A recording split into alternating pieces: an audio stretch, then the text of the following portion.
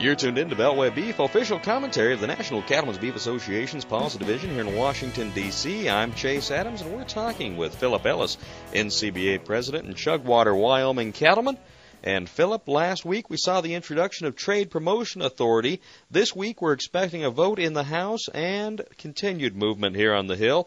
Tell me, as a cattle producer in Wyoming, what greater trade opportunities mean for your operation?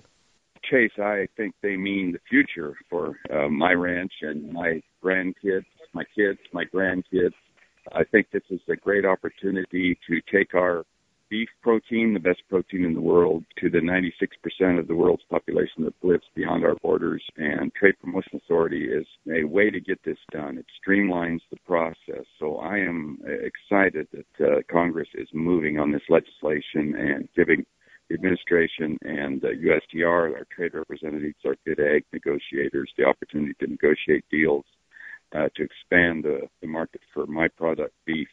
And Philip, in 2014, we saw record sales across the globe for U.S. beef.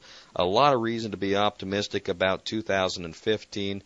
Tell me, how does this TPA legislation, Trade Promotion Authority, how does that fit in with some of the free trade agreements that we're currently negotiating in the Pacific Rim and elsewhere? I think it could be very important for the progress and closing the deal on those trade agreements because this gives us credibility, gives the U.S. credibility when they're negotiating, because the countries we're negotiating with, they're encouraged to do their best deal, and our trade negotiators are encouraged to go for the best deal because they know it will go back to Congress and be voted up or down and not delayed and not amended. And it's a good way to do business.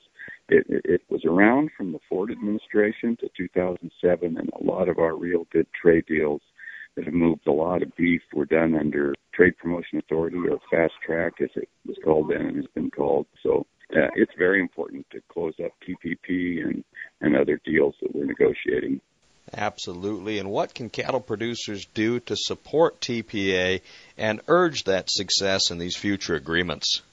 Well, it's moving in Congress right now, so I encourage cattlemen to contact their congressmen, their senators, and encourage them to support TPA to get on board with this huge opportunity for their constituents out on cattle ranches and farms across America.